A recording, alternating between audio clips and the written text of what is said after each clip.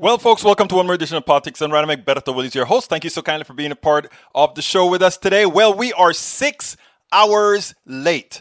But like I told you in the upload video that we were still going to do this program because this was an important program, especially in these times, especially in the times where we have an existential threat to America. So I was not going to go a weekday without a program so that we can all be informed. So welcome to Politics Done Right, 6 hours removed. But you know what? We have a great show for you. We have a lot of things. So what is it? What is the title of the show today? Let's go ahead and start talking about the title. Title of the show today is Trump Big Debate Loss, Debate Analysis, Republicans Fight About ACA, and more. Anyhow, the debate showed that even a calm Trump is mean, evil, non-empathetic, and incompetent. Kristen Arnold, a rules analyst, explains the debate, and we go into a whole lot more. Anyhow, the topics that we're going to be covering, we have quite a few videos to illustrate a lot of what we want to show. And starting with, we want to show 2 Republicans got at each other over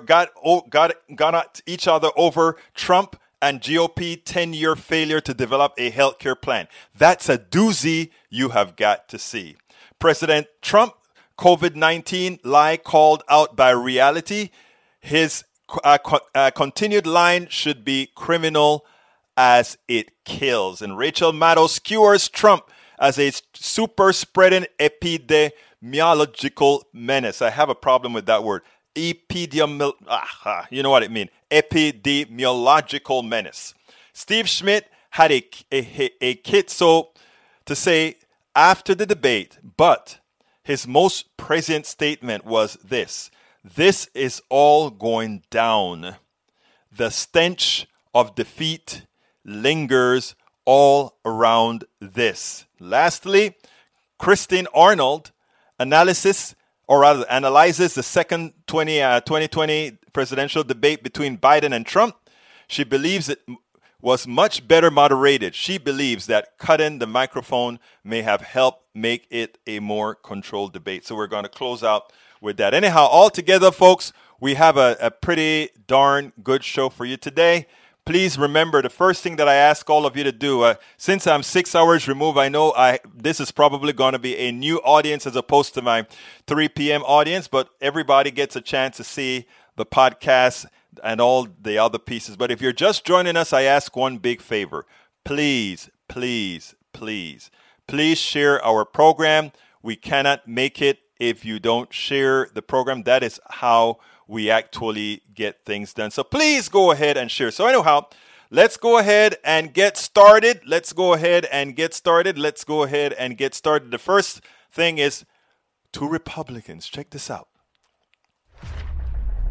You know Republicans are in trouble when 2 Republicans are on a panel fighting about health care, and one of them actually comes to sort of a confession point and says, you know, given that you have nothing, people would take something over nothing, even socialized medicine, you know, as if socialized medicine is not what most of the rest of the world has, and the people are healthier than America, right? But that is what she says. Check this out, and then we'll take it on the other side. I don't understand why you are repeating the lie.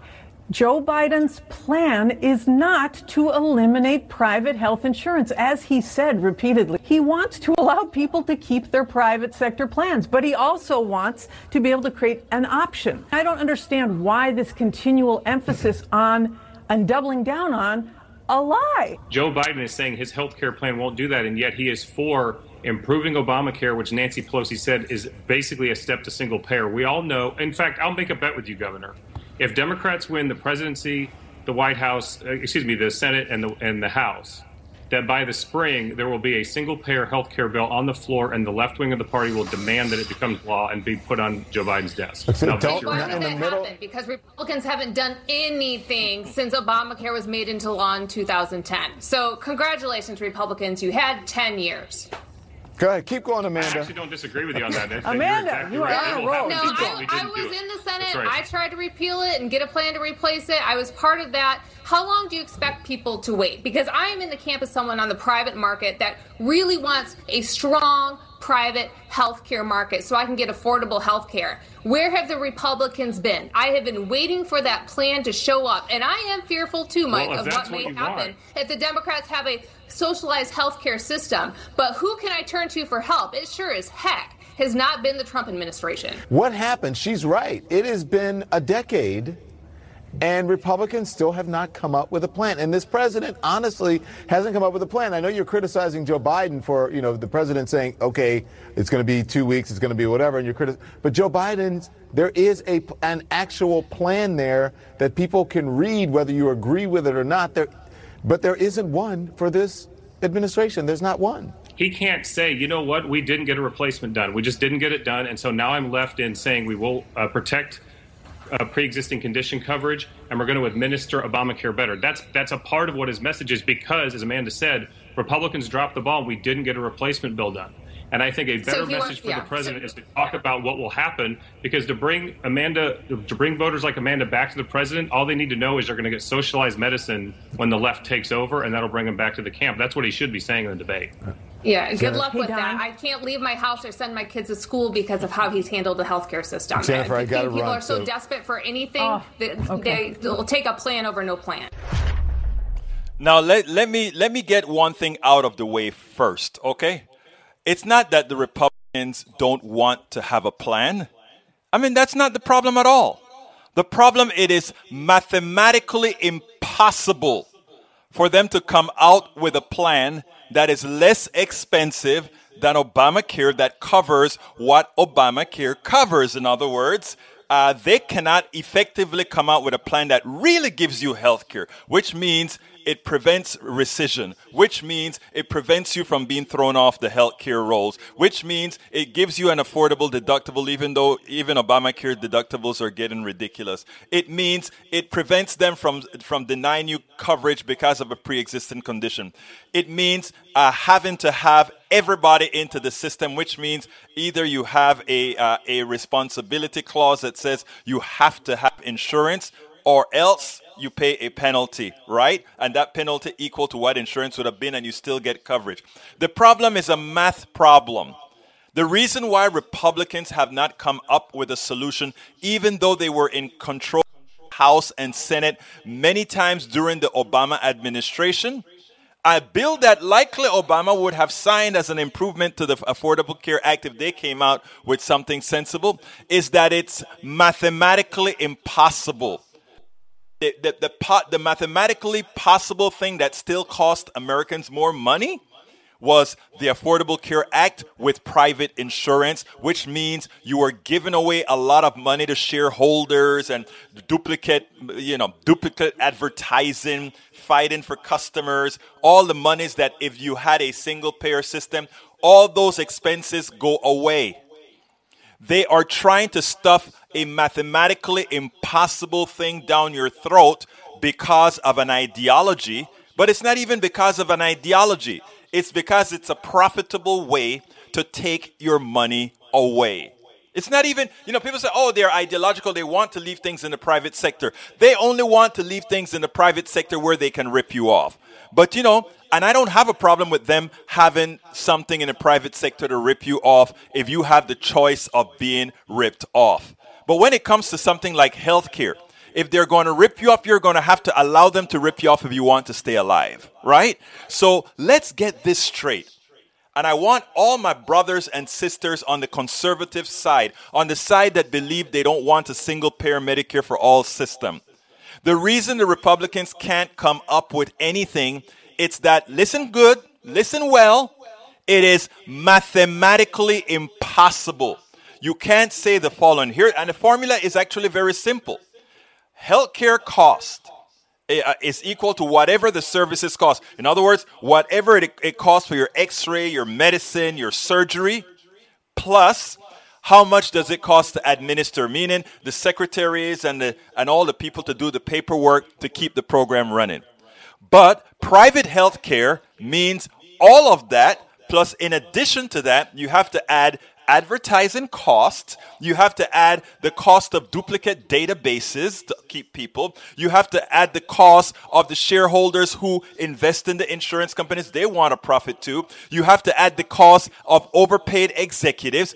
They're trying to ask you to believe a mathematical impossibility. You can't say that you have a limited amount of costs here and an extended amount of costs here, and somehow this is going to cost less than this. They're asking you to believe a fallacy, and too many of us are willing to do so. America, wake up.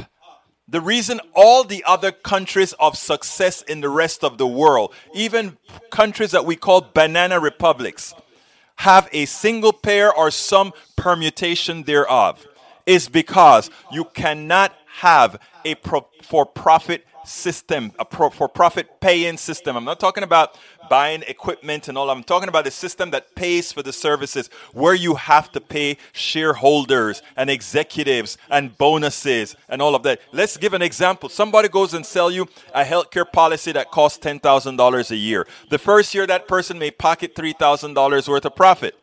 That's your money going directly into the pocket of the person who sold that insurance to you. They hope to make as you continue to pay that price every year. It's a racket. It's a racket. Insurance is a racket, but you don't have to have all insurance, but you do need to have health care.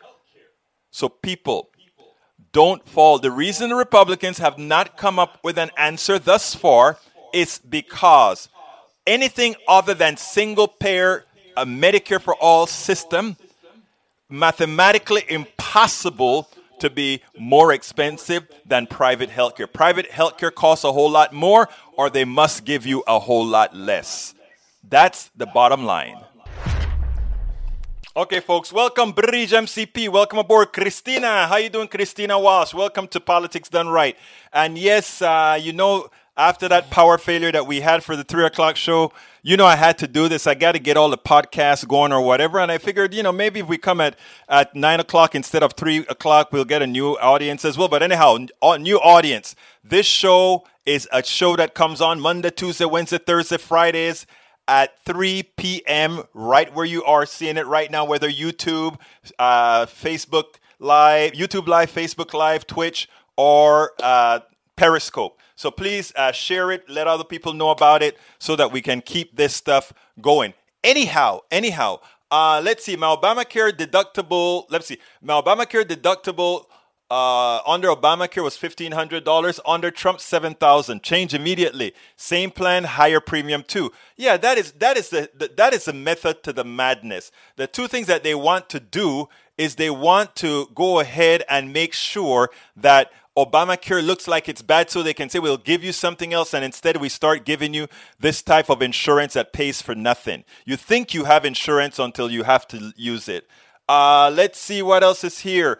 By the way, we all know there is now a plan, just verbiage. When election is over, November 10th, they will be in court to take it away. They are taking nothing away, Bridge. I want all my people that are listening, brothers and sisters, no election is going to be taken away from us. We will win this election by a landslide, period. Punto y final. We will win this election by a landslide. Joe Biden will walk into office and take his rightfully earned position. The voters would have spoken. Punto y final. Don't even give those people the right, or they're on the right, the belief that somehow they are going to somehow be able to win in this election, or somehow they're going to be able to do something even if the votes come out against them. No. We fight power with power. And what we have is a paper tiger against the real vote of the people. Don't forget it. I mean, one of the problems I have with Democrats too often is we kind of get, we kind of give those people with a big mouth sort of a run at it. We allow them to believe they are more than they really are. We are going to win this election in a landslide. Everybody is going to vote. Don't sit down behind and be scared. Let me tell you, every time you have an ounce of fear, take up your phone and call somebody you think may not have voted yet. That's what you do. No fear. I'm going to tell you something, guys. Everybody calls me and, Egberto, are you worried about this election? Do you think they may steal it away? I'm saying they can't steal it away. They can try all the voter registration. What we have to do is follow the rules and go vote. If it takes us 11 hours in a line, make a telephone call and say, hey, this line here is 11 hours long. Bring a latrine and bring food. And all of us form a posse and do it. The Democratic Party in every county needs to be ready to cover for the people. We'll follow the law. We'll follow the law. If they want to institute all these voter suppression techniques, as long as they've done it legally, let them try to make it however suppressed it is. And then we beat it by following the rules and getting in there. Now, here's the kicker. As soon as we get elected, because we will get elected, we make sure to change the laws to what a democracy really looks like. So the idea here is nobody gives up power easily. Always remember that. Those in power never give up power easily. You have got to take it from them. And in America, you take power with the vote. In America, you take power with the vote. And you make sure that whatever the vote said, that the power behind that vote is realized. Daniel Ledo says private healthcare is morally superior, but Egberto has never been concerned with the morality of it. Saying that private healthcare is morally superior is mentally deficient. And the reason that is if you cannot understand that healthcare is simply paying a bill, nothing more. That is all healthcare insurance is. Paying a bill. You have been fooled into believing that medical health insurance is something else. Now let's go ahead and do something else here, okay? Because when I say, oh, medical insurance is paying a bill, people start to say, oh no, medical insurance is more. They have things like manage risk. You only have to manage risk to pay a bill if you're trying to rip people off. Why do you manage risk? So you can exclude the people you would otherwise have to pay a bill for, so that you can pocket the money that you would otherwise have to pay a bill. In a single payer system, there's one risk pool, America. And therefore, the health of America determines what we pay in the insurance premium. Well, it's actually the health of America plus what we as a country decide is going to be the basic medical services we want. Anytime you talk about private insurance, you're talking about thieves. Private health insurance, we're talking about thieves. Remember that. Nothing more, nothing less. We actually put a facade on it to make it seem like it is something more than it really is. It is simply paying a bill. Thank you so kindly for that super chat, Maria Telis. Muchas gracias por eso. Let me tell you something, guys. Look, you have to remember that you are solely, when you pay insurance, you are paying extortion. Because remember, the only service they provide you, health insurance provides you one service. You go to the doctor and they pay your bill. If we have a single payer, you go to a doctor and that single payer pays your bill. And here's the other kicker they try to fool you about. Oh, but we want you to have choice. That is like asking the slave, which master do you want? Do you want this master, or that master? They're all going to whip the skin off of your back. But a single payer says you really have choice. You decide what hospital you want to go to. You decide what doctor you want to go to. But when you have private insurance, they tell you you can go to this set of doctors, or you can use this set of medicines, or you can use which one? Where is the freedom? This is a lie that they try to make you believe.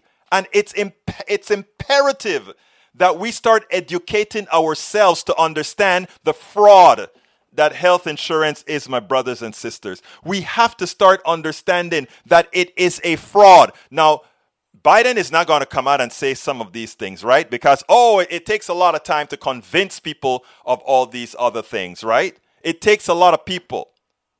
No, and here's the difference. Daniel Ledosa, Egberto is talking about government-controlled healthcare. No, I'm talking about government-controlled health insurance, which means they pay the bill to the doctor, to the hospital, to the medicines you want. The private insurance does not give you that option. Private insurance tells you what drugs you can take. Private insurance tells you what doctor you can see. Private insurance tells you what hospital you can go to. That is health slavery. If you have we the people who simply says, as a community, we pay the bill of each individual healthcare because it's a right, and you choose what doctors you want, that is Medicare for all. But you see, it's not sold that way. So Daniel Ledo, I will understand if you don't understand that in the beginning, but now that you're informed, if you still think otherwise, may I suggest that you really prefer to be run by oligarchs. Okay, I didn't intend this to be that much of a healthcare position, but let's move on to the next subject, because Donald Trump right now is lying his you-know-what off, okay? And today he was called out on a show, so let's go ahead and play that, and then we'll take it on the other side. You know Republicans are in trouble when two Republicans are on a panel. And the president said about the pandemic, Dr. Patel, he said this, that we are rounding the corner. It's going away. Well, let's listen to what else he had to say. There is a spike. There was a spike in Florida, and it's now gone. There was a very big spike in Texas. It's now gone. There was a very big spike in Arizona. It's now gone. And there are some spikes and surges in other places. They will soon be gone. But, Dr. Patel, he's saying this as we have 39 states with double-digit increases in COVID-19 cases. We had a record-high number of daily new coronavirus cases just yesterday, with more than 77,000. And the COVID Tracking Project did a snapshot of this third surge, indicating that it's not that there will be an epicenter like in the first two surges, if you take a look at what they just looked, but it's going to be everywhere. Yeah, that's correct, We can Andrea. show the final map. Yeah, the map is really disheartening because we're now seeing 60 to 70,000 new cases a day, approximating 1,000 deaths a day. We're going in the wrong direction. States like Texas, by the way, are reopening COVID units. So any improvements that they had made recently are now being reversed in the majority of the country. In Utah, one of the largest hospital centers was closed to trauma because they were so full of COVID cases and other hospitalizations. So, Andrea, simple fact across the United States is it's quite the opposite. We're heading into a much more concerning, not turning the corner or improving.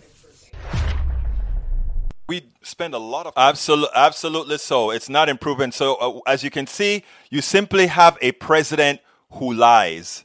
A president who lies. He knows that the rates are going up in Texas. He knows that the rates are going up in Florida. He knows that the rates are going up in all these darn red states. In his debate yesterday, he claimed it was blue state governors that was where the problem was. Not true. Actually, the blue state governors have followed the science, and for most of them, the rates are going down. Now the catastrophe is happening elsewhere, as you're going to see. Donald Trump is a super spreader.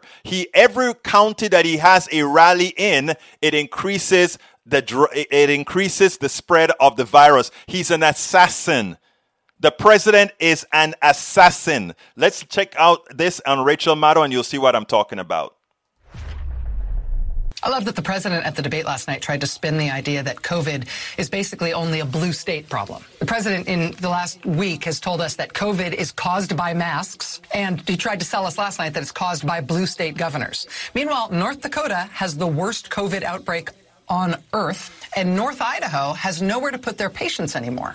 But the president is cheering on the anti-mask folks there, and the local officials are listening. This was President Trump's visit today to the largest retirement village in America. It's a retirement village. So that means it's all older Americans in this crowd. Let the record show, let history note that this is what the President of the United States did today, on the day the country had more new COVID than any other day thus far in the entire pandemic. That's how he gathered his fellow Americans together today. So close. Get closer.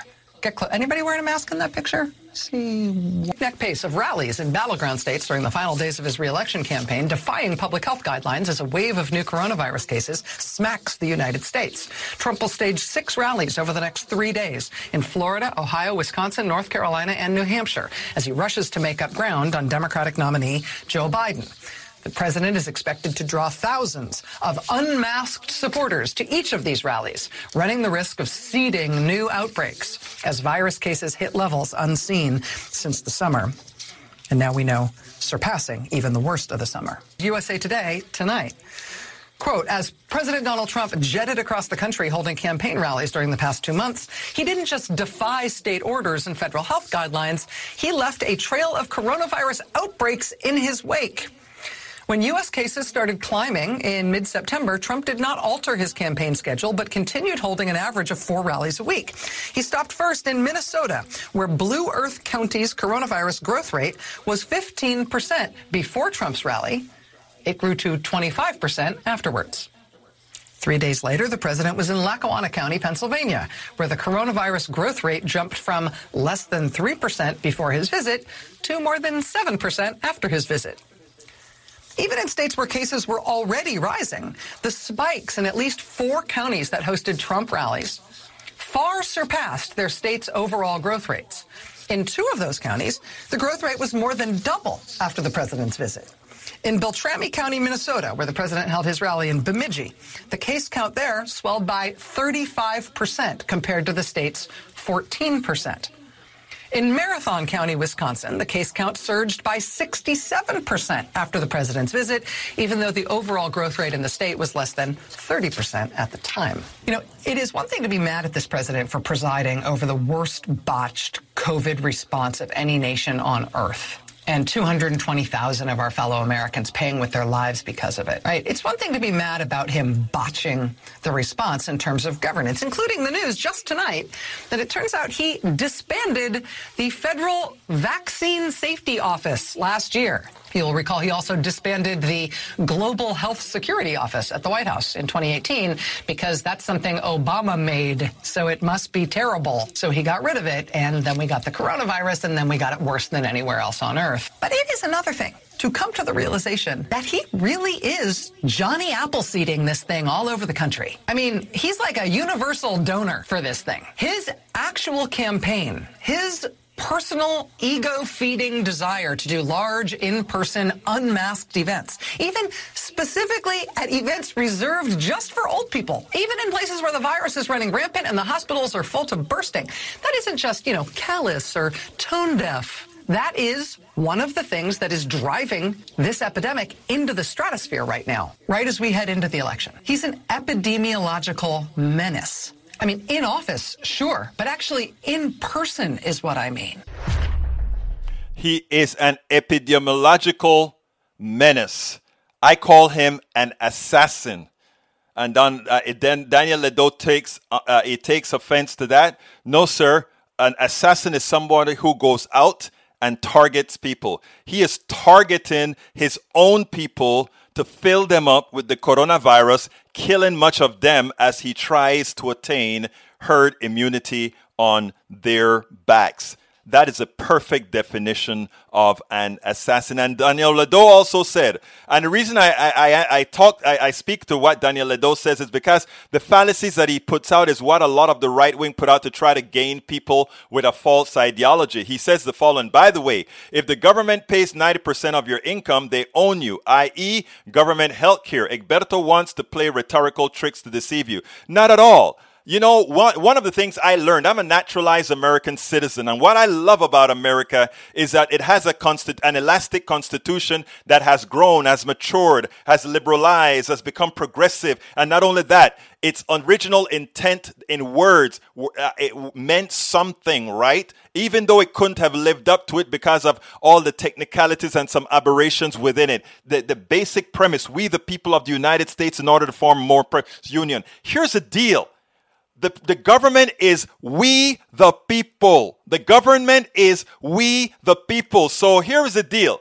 Daniel Ledo says, by the way, if government pays 90% of your income, then they own you. No, if we the people pays 90% of your income, then I have an allegiance to those people who I work for as a person who is within this society.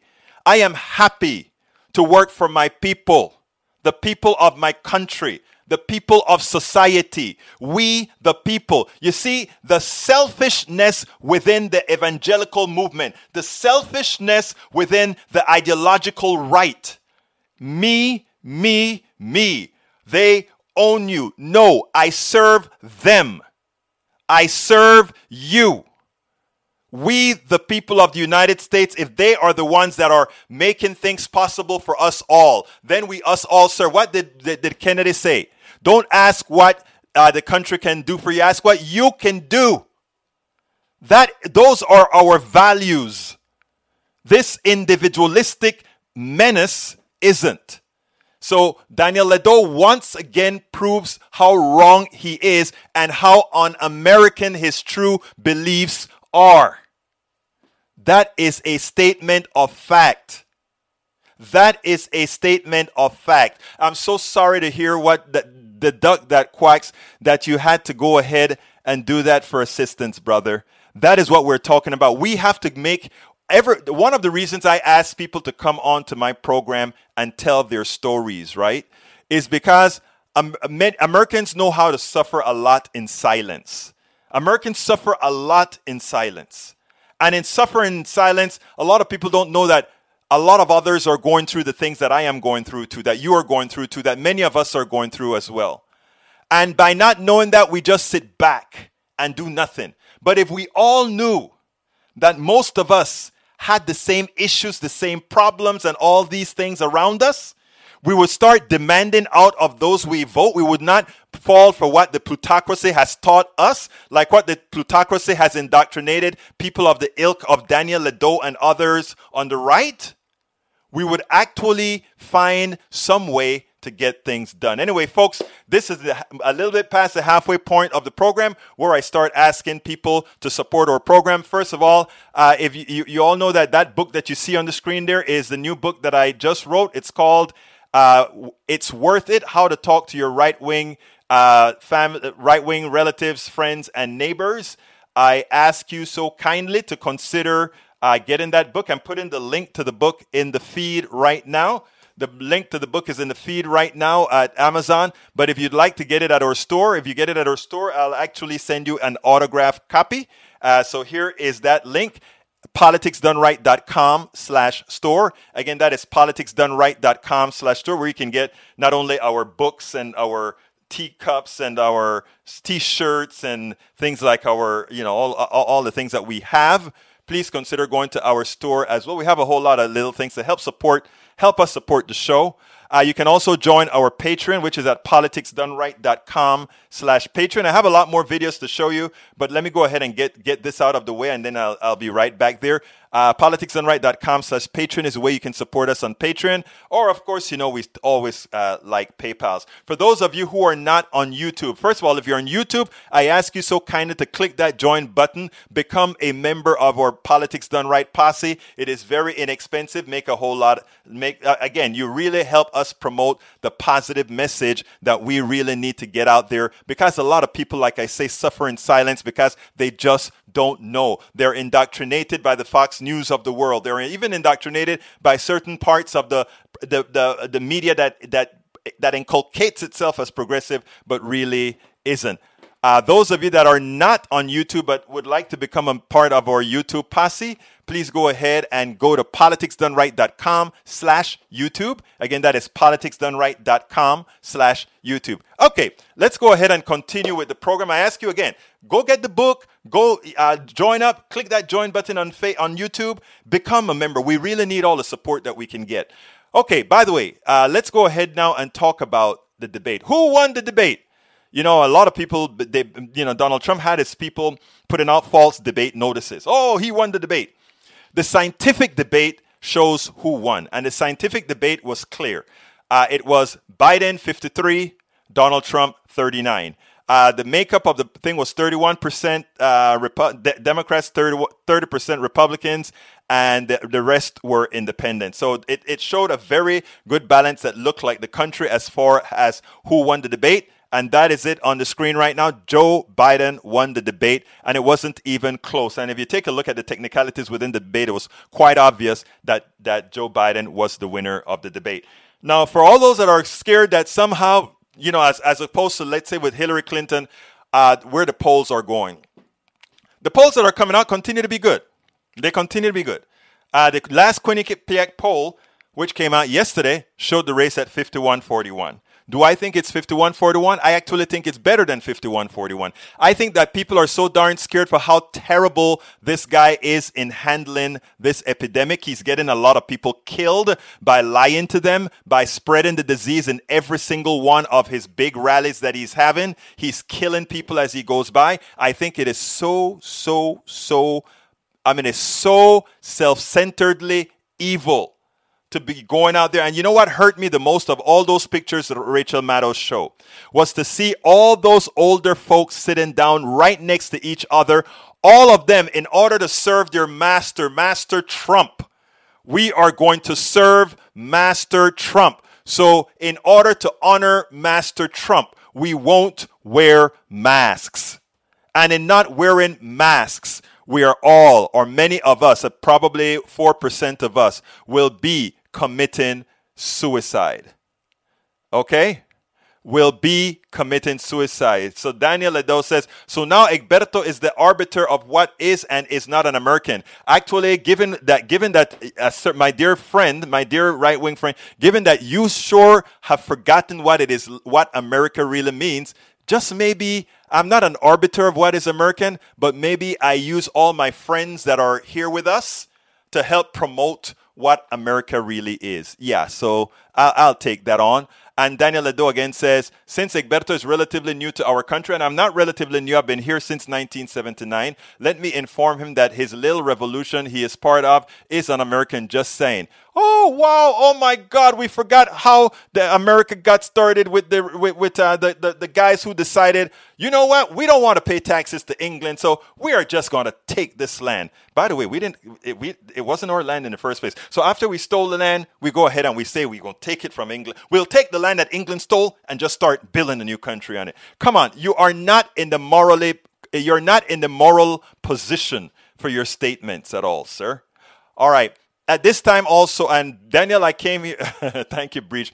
Let me go ahead and call out all my great people that are here. Breach MCP, welcome aboard. Nanette Bird Smith, welcome aboard. Marie Tellis, welcome aboard. The Duck That Quacks, welcome aboard. Marianne Brooks, welcome aboard. Daniel Ledo, welcome aboard.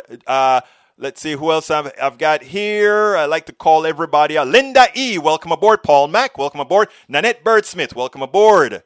Okay, continuing all the way up our screen here. Bear with. If I miss you, just drop me another line. V Celeb 45, Dennis 41, welcome aboard. Okay, I'm still going up. Tim Whites, welcome aboard. Thank you very much, Maria Telis, for the super chat. Love you, folks. Follow her lead. Hit that $sign and provide us with a super chat. Keep us going. Christina Rowan Walsh, welcome aboard. Let's see. LJ, welcome aboard. Man, I have everybody. I have Twitch. I've got Periscope. I've got YouTube and Facebook all here at once. Paulette Stanzel, welcome aboard. Okay. And Chris. Great. Let me go down to the bottom now. Good. Hey, guys. Now, here's the thing. By the way, remember, this is your show. This is y'all's show. So if you want me to talk about something else or whatever, just say it. Right now, I have I need to bring on Steve Schmidt. I love Steve Schmidt. Listen to what he had to say about the debate, and then we'll take it on the other side. Steve Schmidt knocked this one out of the park when it comes to both Biden's family and about Donald Trump going down. Check this out. Let's take it on the other side. What do you say to Trump critics who look at this and think, how was time even spent litigating someone else's family when you look at the hornet's nest of corruption and pay to play, an indicted campaign chair in Steve Bannon, record-breaking first-term indictments criminally of any president, either party in history, and you're discussing Joe Biden's family? Well, great question. I think the majority of the country thinks it's ludicrous. This is the most corrupt president in the history of the country, bar none, with the most corrupt family in the history of the presidency. One can look at the awarding of the trademarks by the Chinese government to Ivanka Trump, or we could look about the disclosure of the Chinese bank accounts that Donald Trump has, the fact that he pays more in taxes to the Chinese. But the larger point is when you marvel at the corruptness of the Trump family, Joe Biden has been clean. No one's ever made ethics allegations against Joe Biden. I helped run a campaign against Barack Obama and Joe Biden. There's nothing there. Clean as a whistle. You know, Joe Biden was someone who lived a very middle-class life, never made more than $167,000 a year in all of his government service, and he was annually ranked as the least wealthy United States senator.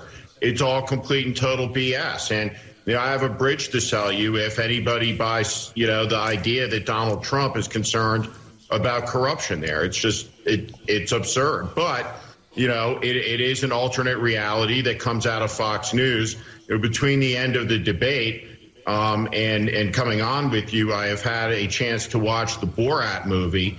And I will tell you this, Rudolph Giuliani's career in American life has come to its end.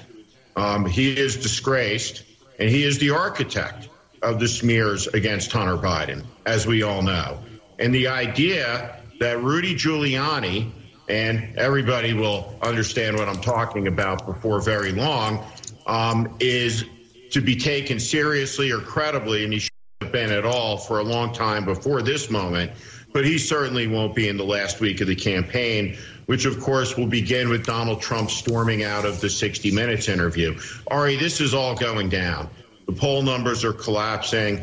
The stench of defeat lingers all around this. You can look at the sniping, the panic inside Republican Washington as they're on the precipice of losing the Senate majority and the White House because the bill for Trumpism is coming due. And throughout that debate tonight, Joe Biden drew blood and held Donald Trump accountable for his profound incompetency in the discharging of his duties as president of the United States. You can't argue with that. You can't argue with that. The stench of defeat is about to come. But again, as I tell everybody who's listening to this, the stench of defeat can only come if you not take anything for granted. You have to go out there and vote. As you can see from the debate that occurred today, we cannot survive as the America we know America to be with an incompetent president, an evil president like we have today. So the only way that's going to change is for all of you to go out in droves, and vote to save the country. Steve Smith, a Republican, has got it right. And when I say you got to go out and vote to save the country, that's what I mean. You got to go out and vote. And every time you have a fear, because those right-wingers have a tendency to be bold, we are going to win and it's going to be a landslide. Remember the last time? The last time was not nothing special. The last time was all within the margin of errors. We just had the wrong candidate. Here we have a better candidate plus a pandemic, landslide. So anyhow, but you have to go out there and vote. You have to go. And anytime you feel a little bit of fear, every time you feel a little bit of concern, take up your telephone and make a call to somebody you think may not have yet voted and tell them, please go vote. If they say, no, I'm not going to vote, tell them, please, for me, for my health care, to help me, to help people you love, please go out and vote your interests. Vote the way you must. Vote the way you should. And like Marie-Therese just says as well, vote at the state level, vote at the national level, and vote at the local level. In other words, it's not just about president. It's also about all the people underneath. All the people underneath. You have to fill out that entire ballot. And I am going to be partisan here because it is existential at this point in our history. You must go down that ballot, folks, and vote Democratic down the ballot to save the country. Okay? To save the country. To save the country. So if you feel fear at any time, you make sure and call 10 people. Have you voted yet? Go vote. Let's go ahead and talk to Christine Arnold, who I called up at midnight yesterday, who helped us kind of understand the debate. Not from the technical point, but I mean from the technical part of it. Welcome to another edition of Politics Done Right. I'm Egberto Willis, your host. I'm here once again, like we promised, with no other than Christine Arnold. Christine, how are you doing today? I'm good. How are you doing, Egberto? I am doing great. You know, I told you after that next debate that we would be talking again to see if there was any improvement. I read your report and I sat down and I said, you actually seem a tad bit more positive. Well, it's a stark contrast than what we saw a couple of weeks ago. Thank goodness. But I think the moderator had a couple of points going in her favor. So, you know, the whole notion about the microphones being cut off for the first 2 minutes of each presentation. So if you think about it, that's 4 times 6 segments. That's 24 minutes of a 90-minute, which actually this went 96 minutes debate. Okay, so that went in her favor. I think she also started with a plea to both candidates saying, please, she didn't say it twice. She just said, please, let's one person talk at a time. So there is that. There's the fact that both of them were absolutely skewered a couple of weeks ago in the press. So, you know, they needed to play nice. And lastly, you know, there's only 12. Now it's 11 days till the election. And how many people have already voted? 48 million. 48 million. Yes. I've already voted, by the way. I've been doing it since I was 17 and I was in the Coast Guard. So I'm completely familiar with that process. Well, as a rules analyst, as an expert in interpreting these debates, what grade would you give it? So I think she did a B. A nice wow B.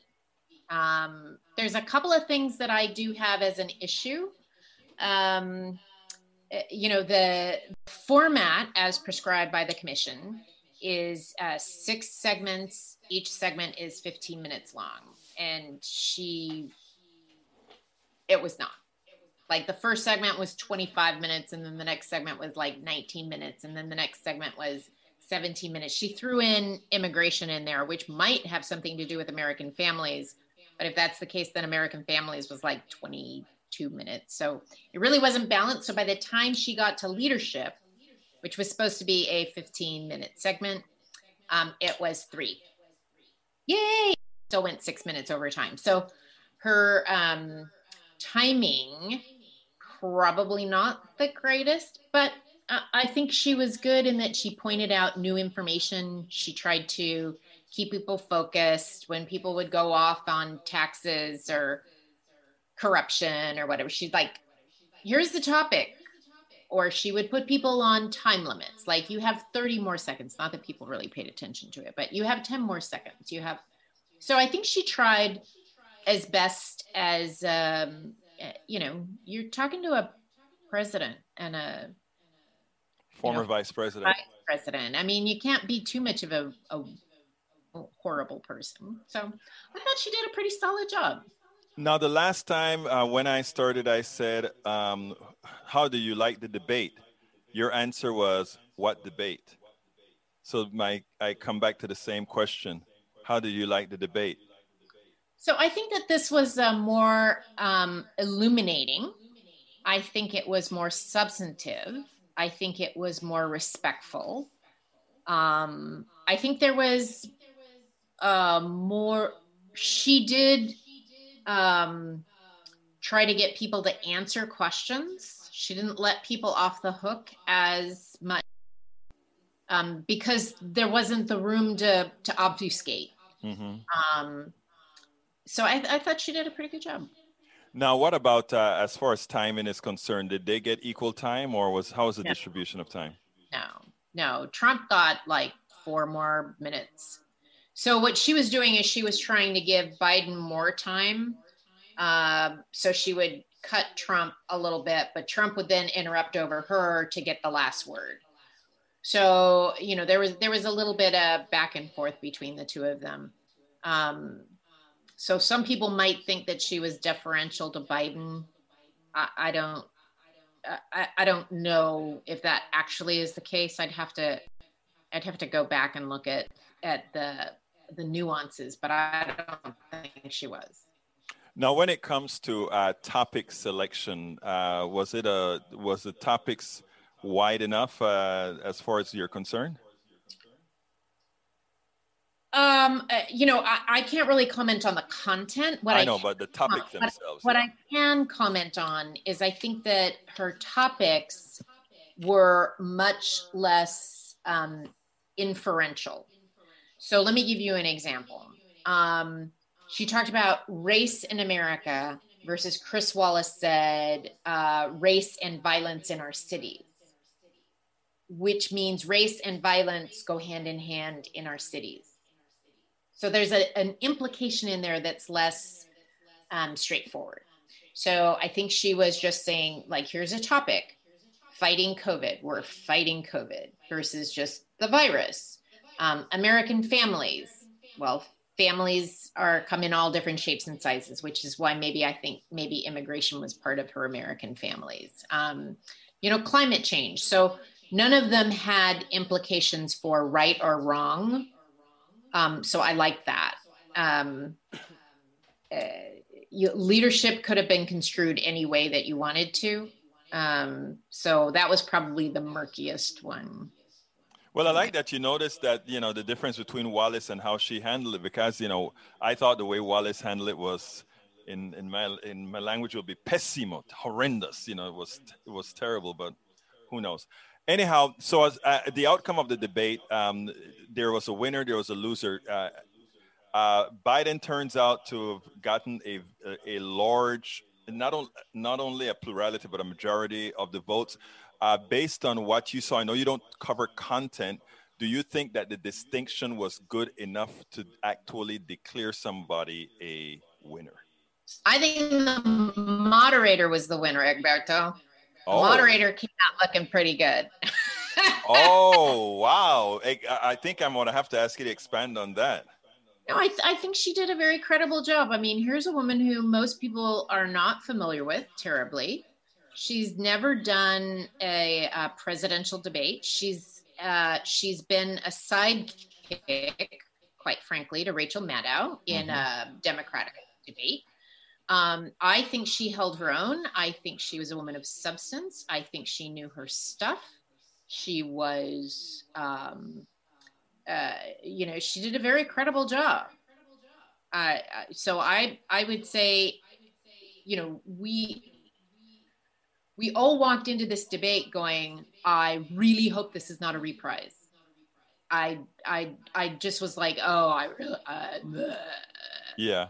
Who really wanted to see that crap that we saw a couple of weeks ago, right? Nobody wanted to see that. So I think a lot of us were just, I'll speak for myself. I can't speak for anyone else. I was pleasantly surprised at the demeanor of both the candidates. I was pleasantly surprised at the moderation The skill level was, there were a couple of nuances, and frankly, I'm not exactly sure about the evenness of the questions for the candidate. Those are kind of things that I have to look post-debate, because all of that, they're subjective. It's going so fast, and I do think that there's no matter how perfect you are as a moderator, there is some unconscious biases that creep into questions. So I'd probably want to look at that. But you brought up, that's an interesting subject, and I only have about 3 minutes. So you just brought up unconscious bias. What unconscious bias did you see, off the top of your head, did you see? I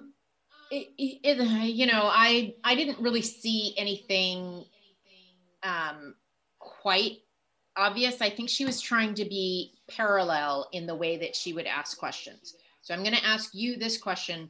I'm going to ask you a variant of the question, but it's really the same question. But the challenge for any of these debates is if I ask you a direct question, Egberto, if you don't have the background as a citizen listening in, then I'm not going to understand the context of the answer to that question. So I have to give the audience enough substance in which to ask the question. And therein lies the bias, of it. And when I'm listening, I'm paying attention to so many other things. It's like I look at the formatting of the questions later to see how evenly matched they are. Well, as usual, I like the perspective that you give us as far as the structure of the debates. Kristen Arnold, rules. How do you actually say that? A rules analyst, but I think you have another name for that as well. Rules analyst, and what else? Well, I'm a panel moderator, but in football you have a rules analyst, right? Because they're the people who come on after the official has made the call. And they're like going, did they do a good job making the call, or were they? So that's how I came up with rules analyst. So Kristen Arnold, rules analyst. And the reason I always want to have a rules analyst is because I am a biased watcher of the debates. And I want somebody to tell me if my biases are based on the structure of the debate. And that's why every debate, I want to hear what you have to say. Shucks, Egberto. Well, it's always a pleasure talking with you. Thank you so kindly, Christine. You have a wonderful rest of your day. You too. Okay, folks, I hope you enjoyed that. We are near the end of the program. I just want to call out some new people that came in. I think I saw, Memo Ray, welcome aboard. Lola J, welcome aboard. And let's see if I see anybody else. If I missed you, just drop me a line again, and I'll call you out, because there are a whole ton of messages to go through. Let me see if there's a quick one that I need to go through real quick, because just see. And now Trump Trump has a Chinese checking account. Daniel Ledo, not hard. Give the questions to my students and no one pass, except the foreign students. Weird, eh? Actually, it's not weird. I talk about that a whole lot, right? Anybody who is over here knows that what happens a lot of times is that, whereas in Panama, we had to learn the capitals of every country in the world. We had to know where every country in the world was located. And given that the world is an American-centric world, we had to know every state in the United States, every capital of every state in the United States. So by the time we got here and had to take a test, a naturalization test, we knew all the material. It was like, okay, give us the test. Many Americans don't even get that in school. They don't even teach civics anymore. That is what many of the educational system really dictated by the right wing has caused the destruction of the American educational system on the civic level. They don't teach civics anymore. That's why somebody like Daniel Ledo can say, you're working for the government, or the government is going to own you. When he says things like that, it shows a complete misunderstanding of what government is. Government is we the people. We the people. And when you get that government is we the people, you work towards making sure government is good. And government does what's necessary to give we the people of the United States to treat the welfare of the people. And that is what's so anathema to the right. Anyway, folks, let's see. I'm concerned about the lower deportation numbers under Trump and what you think about that. That's a red herring, and we'll take that at another one. That's a red herring. I mean, I hear that a lot. Kyle D. Younger, welcome aboard. Anyhow, folks, please go ahead and get my book, I Ask You So Kindly. That is how you help support our program. Likewise, if you're on YouTube, please click that join button, become a supporter, become a member. That is how we can grow our network, make sure that it's more. By the way, this program is, we are airing this program 6 hours late.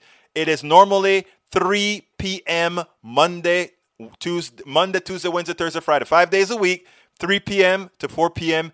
every day. And on Tuesdays, it plays as well concurrently on KPFT 90.1 FM Houston, a Pacifica network station on air. So it's on 90.1 FM Houston, Texas on Tuesdays, but Monday, Tuesday, Wednesday, Thursday, Friday, it is on here on YouTube Live, Periscope Live, Twitch Live, and something else live. What am I missing? Periscope Live, Twitch, and Facebook Live, of course. Please consider, if you're not on YouTube right now, here's a link to go ahead and join our posse on YouTube. I'm going to also give you the link to join us on Patreon. This is a Patreon link here. If you want to become a member on Patreon, that is it right there on Patreon. And you can also visit us, support us via PayPal. And that is it right there via PayPal. Egberto, thank you. By red herring, you mean hard truth, but worth discussing. It is the truth with context. So yes, sir, it is always worth discussing, because if there's any kind of misunderstanding, we want to discuss why things happen.